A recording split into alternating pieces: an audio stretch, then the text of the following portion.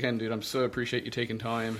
I think this is going to be key for introducing people to you guys' heart and ideally multiplying that of what it actually looks like to just live a life of significance.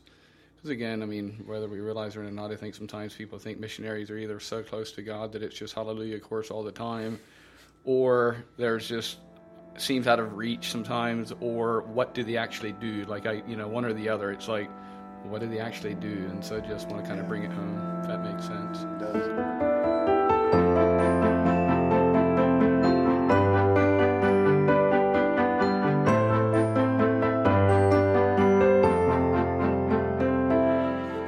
So yeah, I'm your host, Dave Smucker. I'm here with Jason Stoltzfus from Haiti. And him and his wife, Amanda, and children have served in Haiti since 2010. And so a massive privilege to have you here, Jason. Thanks for coming out. The real heart is just to share about lives of significance. And you and I talked about this a bit before, about what does it actually mean to live a life of significance. And whether that's in business or in missions or wherever God calls us, I believe we can live a life of significance. And man, when I connect with you guys, I see your heart. Been in Haiti, I see the significance that's there.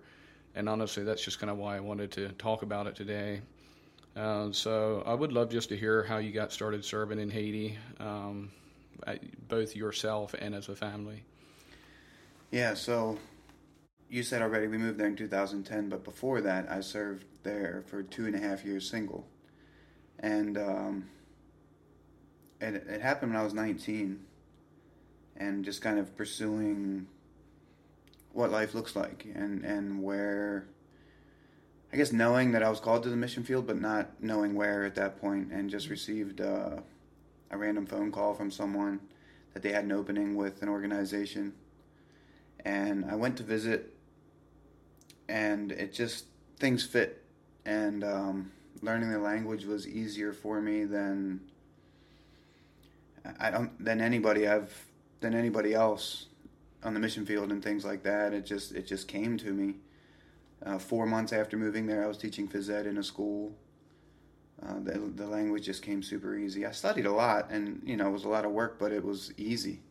It just came easy for me, and through that work with the organization, I was able to build a lot of relationships, especially with young people, playing soccer, lots of teaching in the school, and dealing mostly with like broken families, young men that you could see tons of potential and feel tons of potential, but feeling like that potential was locked up because of difficult family situations and stuff. Ended up moving in with a couple of those. They all got saved within 6 months after I moved in with them. And they remain my best friends to this day. One of them is living in France, got married and moved to France. The other is our closest neighbor where we live, married now, and has a kid. And just doing life with them is honestly probably was my biggest draw back to that area again, and seeing significant impact in people's lives, and being able to do life with them.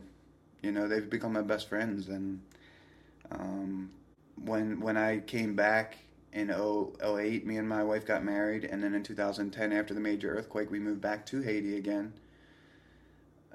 We had tough years when we moved back.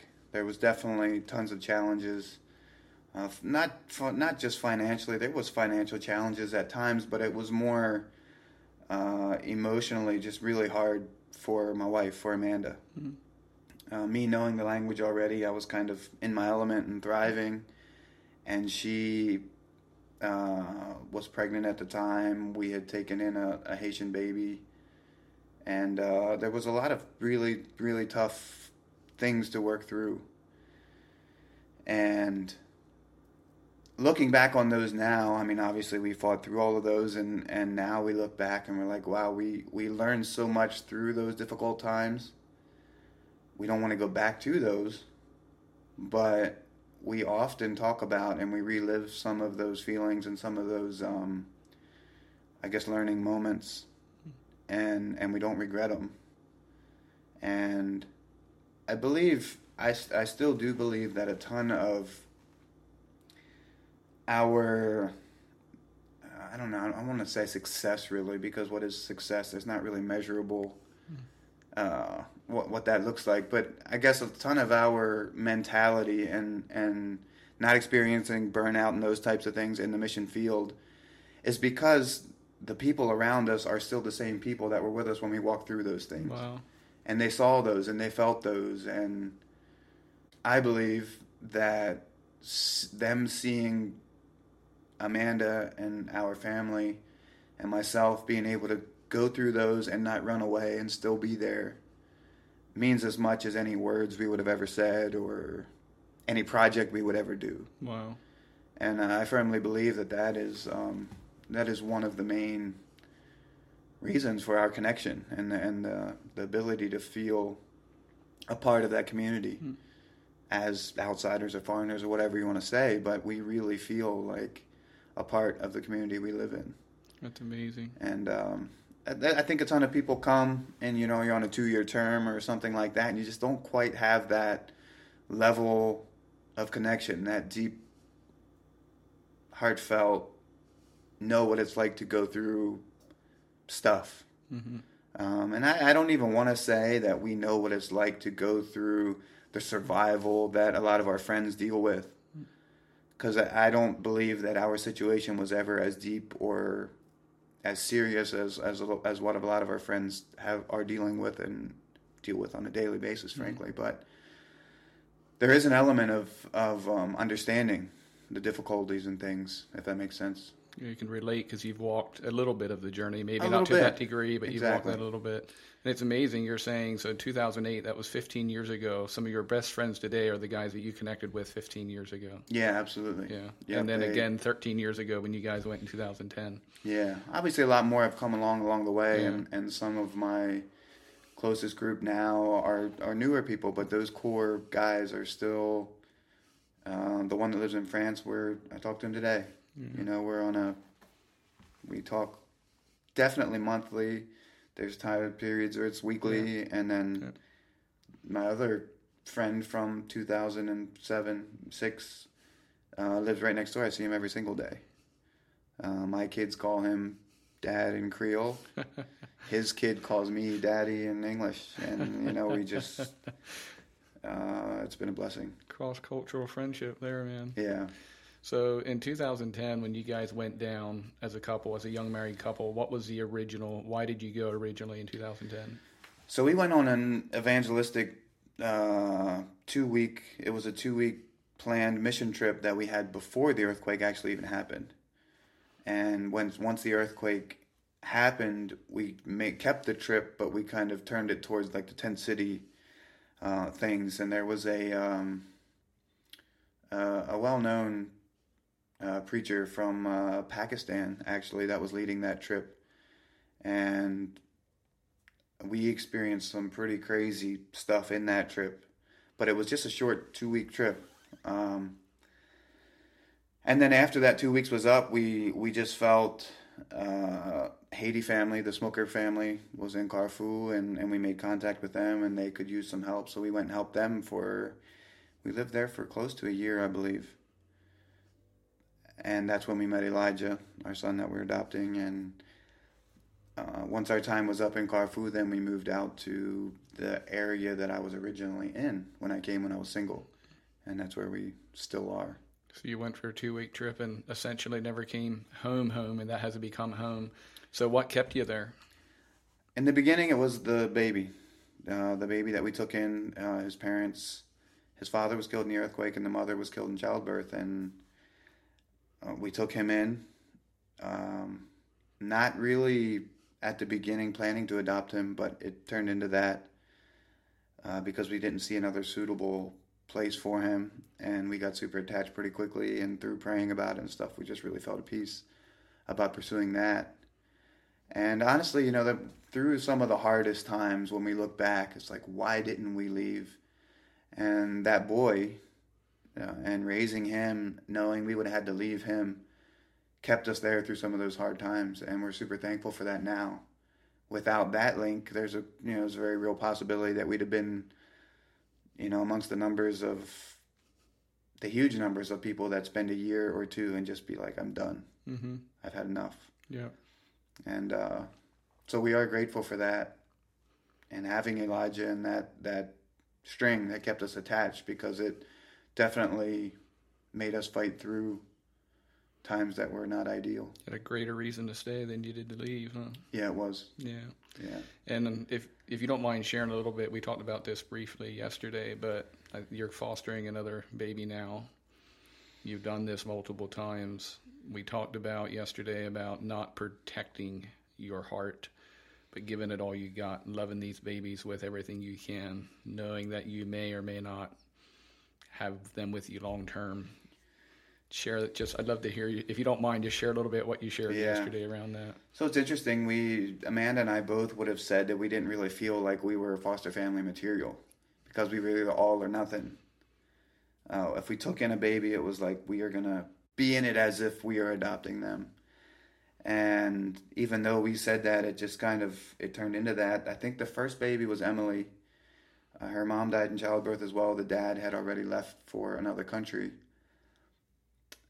She came when she was very, very young, a couple days old, and the family just couldn't afford to buy formula.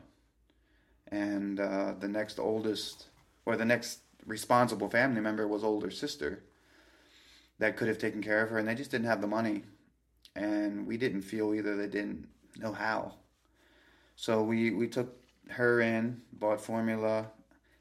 My wife's not here. She would know better. I don't remember exactly how many months we had her, but probably 6 to 9 months.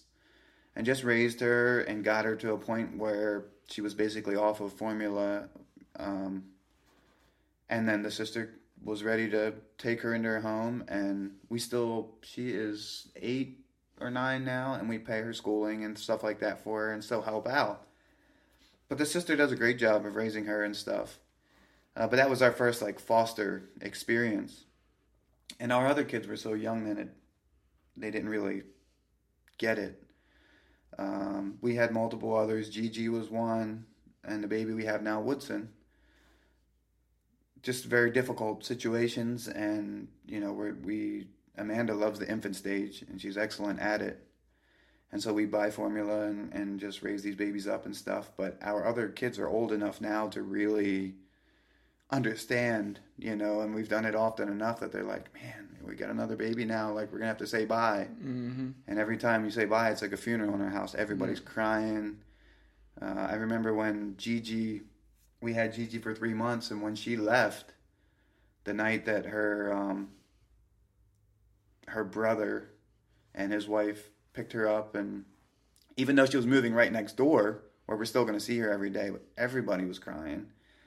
I believe that night Amanda got up at midnight and just walked over close to their house to hear if she was crying, and all of our kids just really fully being invested in those kids. But we love that, and we tell them now, it's like, even though the baby may be leaving at a certain point, if you find a suitable family or family member or something, we love them as if they're going to be ours forever. And we tell our kids, don't hold back anything. Just love them as best you can. It always sucks when they leave. It's always hard. It always tears a piece out, but it's just it's been good for the kids. It's good for me. It's good for Amanda, and just really you don't know what that first 6 or 9 or 3 months, so you don't know what impact that'll have on that child forever. So we really believe in just doing it all the way and not hold anything back. I think a child could sense if you're not doing it 100%. It's incredible. So your children, how many children? We've got 4 biological, and then we have Elijah's adopted, and then Woodson is the foster, and Gigi still, even though she's moved in with her family, she's still at her house, I don't know, 4 or 5 days a week. Yeah. She doesn't spend the night there often, but we often have 7 kids in the house. So it's good. It's love like crazy, and life of significant hurts every now and then if you have to say goodbye, huh? It does. And I think every foster family would know what that feels like, Again, I always said I didn't feel like it was me, but we ended up doing it over and over again. Yeah. So it's good. So what I'm hearing is you foster authentic relationships. You're doing some fosterings of children over the years and all of that. What else do you do? How do you do ministry? Or I know for you guys, you don't really see it as ministry in life, right? It's like a missional lifestyle. So what else are you doing to have influence and significance in your community or in Haiti? Yeah, for me personally, I mean, I love working with young men. I love working with young people. And I guess you could say I'm like kind of pretty selective, I guess. I don't intentionally be selective, but the way that we live and stuff, it kind of weeds out ones that aren't serious. And I think that starts with us with the physical side of things. We do lots of physical training, weight training, running, hiking, and that type of thing. And it's all hard stuff, but I think it's really important because it's measurable. And us as Americans, if anybody is good at dealing with measurables, it's us. And I truly believe that to stay focused and to stay strong physically, emotionally, spiritually, and all of that, it starts with the physical because you can measure it. If you set out for a year and say, I'm going to run a mile every day, well, you miss a day, that's very measurable. You know if you missed. And it equates to learning the discipline and things necessary to stay emotionally healthy and also spiritually healthy. Because it's kind of like, when it comes to staying, like, being in a good place emotionally, there's no real measurable, there's no real, shoot, you can act like everything's fine. I can sit down and talk with you for an hour and have all kinds of emotional problems and you have no idea. Mm. And I think the discipline learned by staying focused and never missing when it comes to dealing with the physical side of things teaches you the discipline that's necessary to keep yourself emotionally healthy and also spiritually. Because spiritually it's hard to measure too. It's measured in the spirit. There's not really, there are physical manifestations that come from being spiritually healthy. But it's kind of a hard, what's this measuring stick? How do you check? Mm. It comes from, I can tell if one of my best friends is emotionally right or not. But how can I tell? It's because I spend a ton of time with them. Mm. And you know them inside and out. Mm. And you trust them and you're aware of what they're dealing with. Well, how do you develop that time? How do you spend that much time with somebody? That's through tons of physical interaction, And doing physical training on a daily basis is one way that I've found is a great way to ruffle someone's feathers a little bit, find out what's inside. Peek under the hood and Yeah, to see, is there grit in there? Is there determination in there? Is there resiliency in there? And it's all things that you need to maintain a healthy balance in life. And all those things are required for healthy relationships. And that relationship with God, the Holy Spirit, like it all takes work. It takes effort, man. Anybody that says like you just get saved and then you float through life and go to heaven, it's not how it works. There's a lot of effort involved. And so I love starting with the physical, just to find out what's in there. And then really being able to expand on that and move forward. So that's kind of how we do life. That's how I view missions that way. I don't even like to call it missions sometimes. I'm just like, that's how we live. Yes, we are missionaries and a lot of, our income and stuff is not from our own. Lots of people have helped us out and I'm extremely grateful for that. But it still is just life, living life and being a good father, being a good husband, being a good friend, being a tough friend at times, because that's what people need sometimes. My wife is the sensitive side of things. I'm more of the say the hard things, ruffle feathers, kind of grind the wrong way sometimes. The catalyst or the motivator. But my wife is the sensitive side of things for sure, and so it takes all of us, and that's how we view it. That's how we view life. That's how we view missions, and that's how we go after people, I guess. Yeah. Love to hear a little bit about the Wabicon community as well. So in 2016, Hurricane Matthew went across the western peninsula of Haiti, Mm-hmm. right? Did a lot of destruction in this community, about a 16-mile dirt footpath from the road to the center of the community. Love to just hear a little bit about your first experience with getting in touch with that community and how you got connected to the community. Yeah, so after that hurricane, there was, I believe it was through Christian Aid and some other organizations that had raised a significant amount of funds towards rebuilding that southern peninsula. And they were just looking for somebody to kind of manage some of those projects, somebody that had the time, that knew the language, the culture somewhat. And so they basically hired me at the beginning to do that. And I was extremely blessed to find a Haitian guy from down there that is still a great friend, that was able to direct me and to help to make sure those funds were used in a good way. And it started out with food distributions. We did animal distributions, goats and things. And we were mostly focused on the southern road, and other communities, people from up in the mountains, started to get wind of what we're doing, and they would often come down and try to meet with us and see if they could arrange a drop or, an aid trip for the people in the mountains as well. And so this one time we were stopped by, it was Fennel, Audnay, a couple of the guys, anybody that's been up there would know those names, but they were the core group that came down. Pastor was there as well. I think it was 3 or 4 people, just a small delegation they sent down to meet with us. And they requested help for their area, and we tried to get a feel for where it was, and they were like, man, you can't get close to it with a motorcycle, you can't get close to it with a vehicle. Even mules can't get in there. And we thought they were exaggerating. We really did. We just thought they were making it sound harder than it was.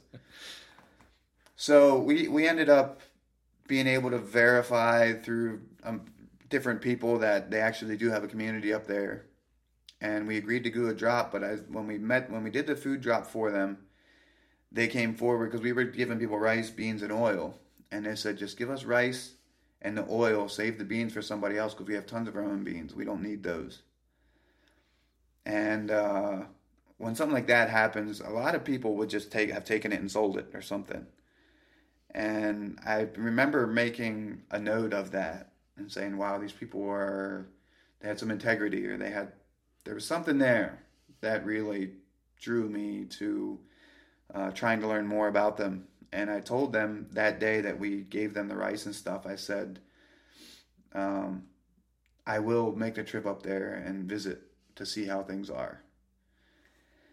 So it was a couple of months later that Etienne, another guy that we worked with out there, was planning to go up and put a new roof on the church in that town. The church had been completely destroyed, but they had built a new wooden structure and they just needed a roof. So Etienne, a Haitian agronomist, bought the tin for it, and he just wondered if I wanted to go along and help install it. And I said, yeah, I think I would go. So it was me and a group of 10 other Haitian agronomists that did the hike in that first time.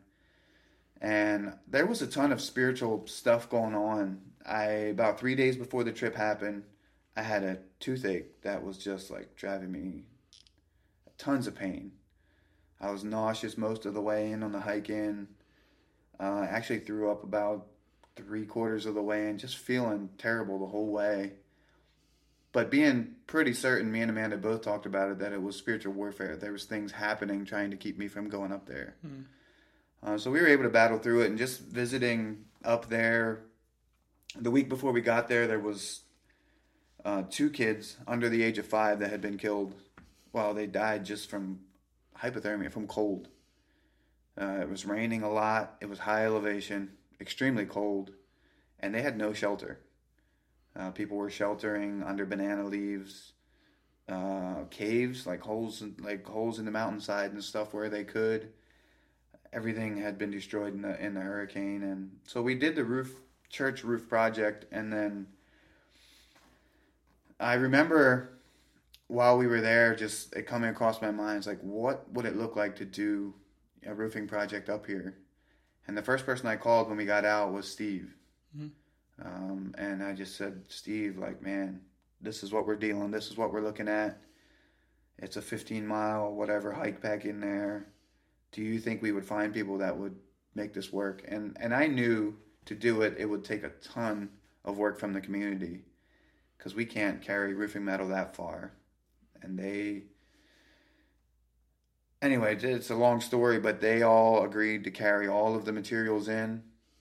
They carried our tools and food and stuff in for the teams as well. And we were able to do a bunch of teams and start putting roofs on up there. And that turned into just a bunch of relationships. But seeing in Haiti and being aware of the reputation a lot of times that aid type of projects have, it was super refreshing. These people were the most generous I've seen, very, very grateful, and just not the type that took advantage of you. And it was really amazing seeing that project come together and how that all went. And, you know, we still have a relationship there, and we're doing other projects now. Obviously, we're not roofing anymore, but the microfinance stuff and raising animals, and hopefully, you know, looking at doing ministry trips there and working with the church. I often say going up there, we're not evangelizing really. It's a huge community of Christians that lives there. They've had a church there for 20 some years now. And most of the ones on that mountain are believers. But I would view all of our trips, you know, as going in to support the church and support and encourage the Christians. And yes, it will lead, you know, there's other neighboring villages and stuff that are, you know, deeply involved in voodoo and other things that need the Lord. But I would say the sole mission a lot of times is to just really encourage and to support the Christians currently living there. Yeah. And I was just like, being part of the project over the years just been incredible for me. I mean, what was it, around 565 houses completed, roughly, something like that. And they went up there with machetes and hand carved out all the lumber from trees and framed their own houses. And we obviously fundraised for the metal, had it delivered to the base of the mountain, and they carried it all the way in, carried all the team's tools in, helped us, served us, fed us when we were back in there. But just the individual stories, I'll never forget, you know, the trip I was down on. Of course, I wasn't moving quite as fast as some. It took us about 10 hours. We had that wet trail going in. But the guy with the generator, he's carrying the 40-pound Honda generator 16 miles for like 10 hours and never set it down. And he was barefoot, walking with a walking stick, right? Walking barefoot. And I'm like, how's he getting traction? I was slipping with my shoes. I looked in the mud, and here he is sticking there was holes from his big toe, sticking in the mud, you know, to get traction. Who is that, right? Because he's the guy that said, like, nobody else may carry the generator anymore. Like, he's the generator guy, right? Yeah. What's his name? I forget. His name is Fennell as well, but it's the other one that lives down by the river. Yeah. So it's just like, you know, again, the project is incredible. The community is incredible. You have these individual stories of just completely legendary people, you know, and what a privilege. So what's your favorite part about the community back there? On a deeper level, like when I look at the community as a whole and talking about lives of significance and lives of influence, we often in our, you know, American culture or whatever, we view that as, you know, Instagram videos or books or, you know, millions of followers or whatever, you know, like we look at spheres of influence or whatever and judge it by numbers. But like you said, the legendary people and just people that when I look at that, probably the biggest takeaway from that is that my life, even though I may reach tens of thousands of people, is no more significant than somebody that lives there their entire life, faithful to one wife, a good father, a hard worker, and their sphere of influence is a couple hundred people throughout your entire life. A lot of them do not travel to cities, hardly ever. And it's crazy, but that is no more, there's no more power when it comes to a life of influence or life of significance than just being a solid and believing in the Lord. You know, the ones that I've met up there, they can't read. But yet their experience, their relationship with the Holy Spirit is so real. And the one guy I asked one time, I said, how do you, you know, like for us, it's like we're gonna do some Lord time, some God time, and we're gonna sit down and read our Bible, or we're gonna turn our phone on and listen to some worship music. They don't have those options. Yeah. So I was like, I just straight asked him, I was like, what do you do? You don't read, you don't sing, you don't listen to worship music. He said, I just talk to him. You know, I'll be sitting there. People think I'm talking to myself. I'm talking to the Holy Spirit, and He talks back to me. You know, and there's one really cool story. That same guy they had a few kids. They had 4 kids, I believe, didn't want to have any more. And the wife was considering getting a shot or, you know, having some type of permanent birth control done. And he didn't have a peace about it. And he said, man, we're just going to pray about it. And they prayed about it the one evening and just asked that the Lord would close the womb of his wife, that they wouldn't have to do anything. And they never got pregnant again. And he was like, things like those, I was like, that's awesome. The level of faith, Yeah. I think that's just, it's cultivated, and it comes from, you don't have all these distractions. They don't have a certain way that things have to look like when it comes to your relationship with the Lord. Yeah. And it's kind of a long answer to your question, but that's what I love the most up there. It's just the authentic, just realness, man. Just the simplicity of life. Yeah. It's not easy by any means. Simple doesn't mean easy. They deal with tons of obstacles and difficulties, but being able to maintain the joy of the Lord and the connection to the Holy Spirit without a Bible. They own a Bible, you can't read it. You know, it's amazing. And I really have learned to just appreciate and love that. And it's been a challenge to never view significance or influence as a number. Yeah. It doesn't make anybody's life more important than somebody else's by numbers. So good, too. Earlier you were saying a little bit around it's like a stewardship or a faithfulness principle is really what they're walking out. They're being faithful to steward what God has given them. And beyond that, you know, the increase or the numbers or how much or whatever, it really doesn't matter. They're being faithful with what He gave them. Yeah. The other story I thought of as you were sharing about them and their simple faith was when I was up there in the morning, you would wake up to them laying in bed and they were praying and just talking to the Lord. This would go on for what? Half an hour? Like before they ever got out of bed, they'd be there praying, you know, and just praying out loud to the Lord. That's how they started their day. And it's just, how often do we do that, right? Or even just engage with Him at that level. But that was a daily discipline they had of like, this is how you start your day, man. Yeah, one story about that is that we had a roofing trip. I think we had maybe 5 or 6 people in there. And we were sleeping at Fennell's house. It was down at the bottom of the mountain. And his father is blind. And he lived maybe 200 yards away in a separate house. But he always made the walk over to where we were. Steep, rough. I don't know how he walked in that stuff blind, but he did.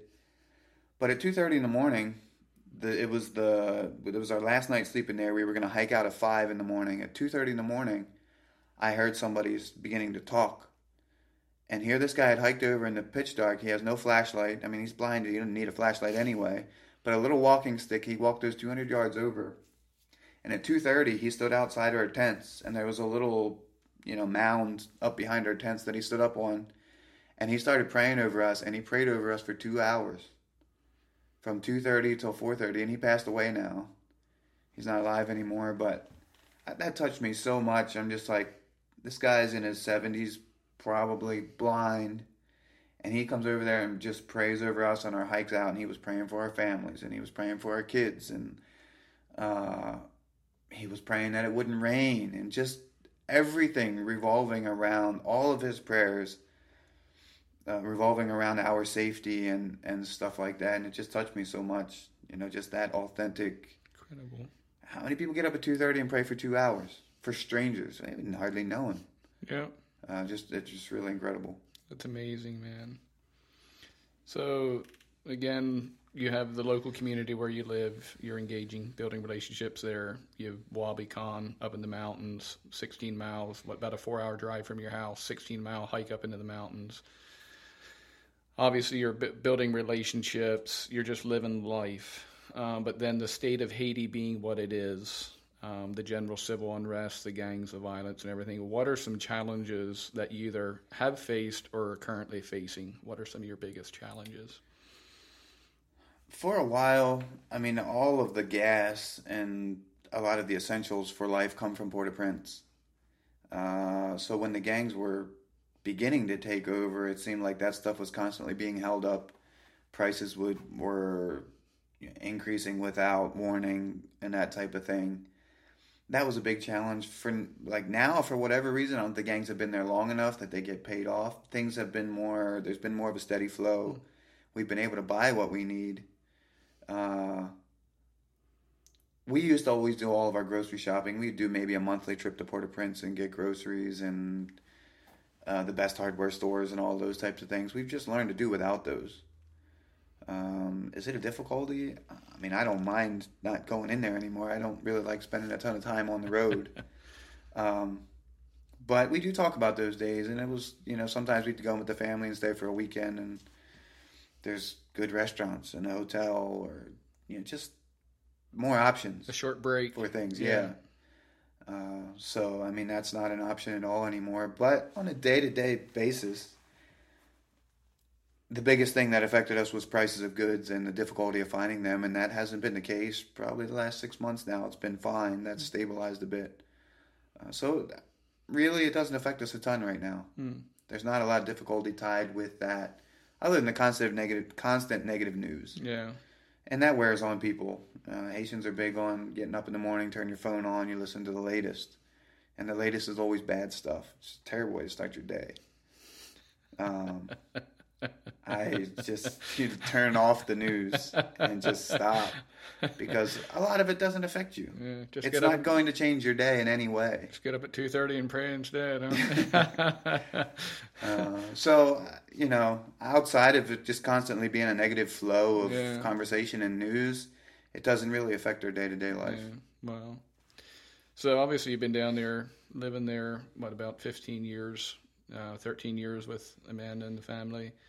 So when you look back over all that, what is one major highlight or maybe a couple highlights that when you look back in the journey, those are the instant highlights?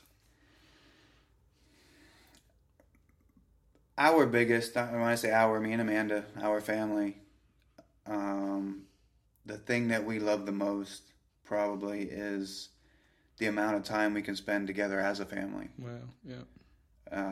We do not take that time for granted, and we know, were we to move back in a year or two, getting back into the cycle of work and kind of the busyness of Lancaster and stuff like that, there's just a lot more going on, and that cuts out of your family time. That's our number one, and we absolutely love all the time we get to spend together. We're a half mile from the beach. We can, after work or after a day, we can cruise down to the beach on a motorcycle or walk and take a swim. And we're always together. Yeah. Evenings, after the sun sets in our town, everybody goes to bed. And so we're home early. We spend a ton of time together. And it's awesome. We are very, very thankful. And we never want to take that for granted, being able to do that. That's our number one. Yeah, it has to be. I can't think of anything that we talk about more that we love about our lives. Wow. And how it's been the last couple of years. So good. And it's fun, too, because when teams come down, man, they just get to hop right into family life. The kids are out playing wiffle ball, trying to get everybody on to doing something, just quality time, man. Yeah. It's amazing. So getting towards wrapping up here, just a couple more questions. One would be, what is one lifetime, if you could narrow it down to one, what's like one lifetime principle that you seek to live by or wish to live by? I would have to say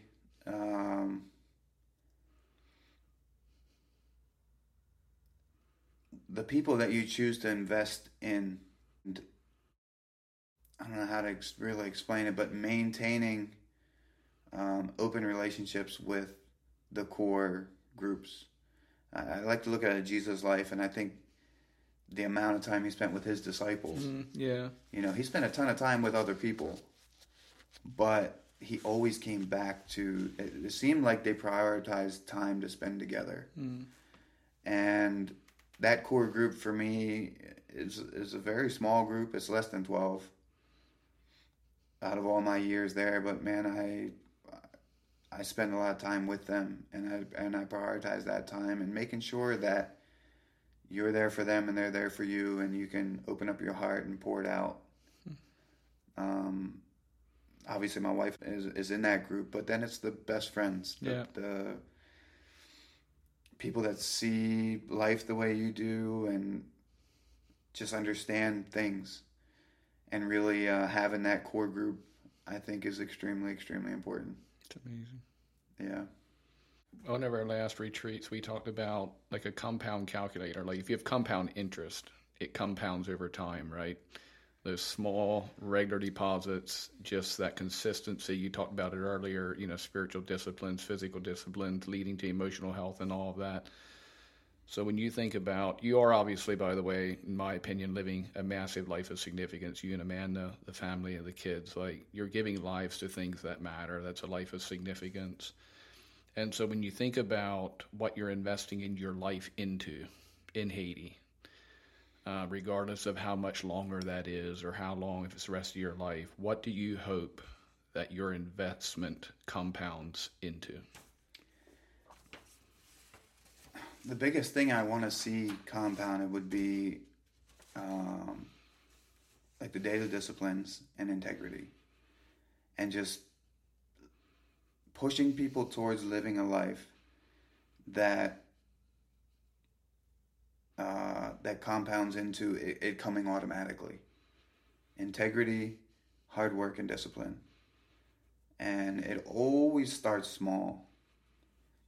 And when we talk about if you're getting 1% better or a 0.5% better every day, well, in a whole year, you're getting, if you're doing 0.5% every day, you're talking about close to 200% better in a year.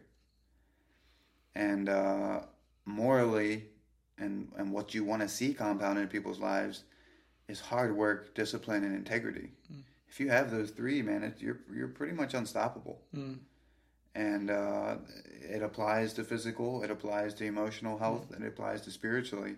A lot of people kind of, especially spiritually, you look at like the day you got saved or you were baptized with the Holy Spirit or something as like one monumental, you know, it looked like things increased by 500% in one day. But the real challenge is constantly improving and compounding that over a year or 2 or 5 or 10. And continuing to be challenged to keep working on all 3 phases of your life. And but if I had to say, you know, one thing, for me it's integrity, and just being an honest person, being somebody that people can trust, and being able to put that out there so that others are challenged to do that too, and to really go after becoming a good father, a good husband, a good friend, and just be that, you know, compounding into that. And it becoming more like Jesus, really, you know. He was probably the perfect friend. I don't know that he was a husband or a father, you know, Scripture doesn't. But you know what I'm saying? If he would have been, what that looks like. And just constantly improving and spending time with the Father and continuing to move forward. And seeing a cultural shift is really what I'm hearing. You want to see a cultural shift out of that ideally. Everybody wants to see that. You want to see it in Haiti. You want to see it in the U.S. You want to see it everywhere. But it starts with one individual. Come on. And then that compounds into 2, and then 4, and then 8, and then 16, you know. And starting, it's very basic. It feels very basic when you start. But if that's your goal, when you stay disciplined in it, it can lead to great things. Well, I just want to thank you for your friendship, man. Even, you know, the Wabicon community, especially that project. It's like I tell everybody, I've seen a lot in missions. I've traveled a bit. I don't want to say that I don't want to say it's better than anything I've ever seen in missions, but I've never seen anything better, in my opinion. Just like what God did there, the way the community, the caliber of leaders, the story there. And man, just every time a team comes down, like they either don't want to come home or they're ready, like, how do we go back and just connect with you guys as a family? And so I just want to thank you. That's all. Thank you for what you guys are doing. Thank you for investing your entire lives into significance. Thank you for inviting some of us onto the journey with you guys, inviting us into your lives, into your home, into the story. Thanks for taking time today. just love you guys is what I'm trying to say. Incredible story, incredible privilege. Just so believe in you, and thanks for investing your life. Yeah, absolutely. I mean, we couldn't do it alone. Yeah. So, yeah. A lot of what we do, I mean, I'm receiving the thanks for a lot of these things and the projects and different things, and I don't feel worthy of receiving them because it's people here that have made them possible. So, yeah, we definitely experience and feel tons of gratitude to the people behind us as well. Yeah, so good. Thank you, and shout out to anybody that's invested funds into the project, served on a team, connected with Jason and Amanda relationally. If you want to learn more about the Haiti project, you can check out our website, allianceus.org. Again, allianceus.org. Check out the Haiti project. Try and keep that updated, current initiatives, current focus, current vision. But thanks so much again, man. Safe travels as you journey back in a few days. Hope to be down there with you guys sometime soon. So bless you guys, man. Awesome. Thank you.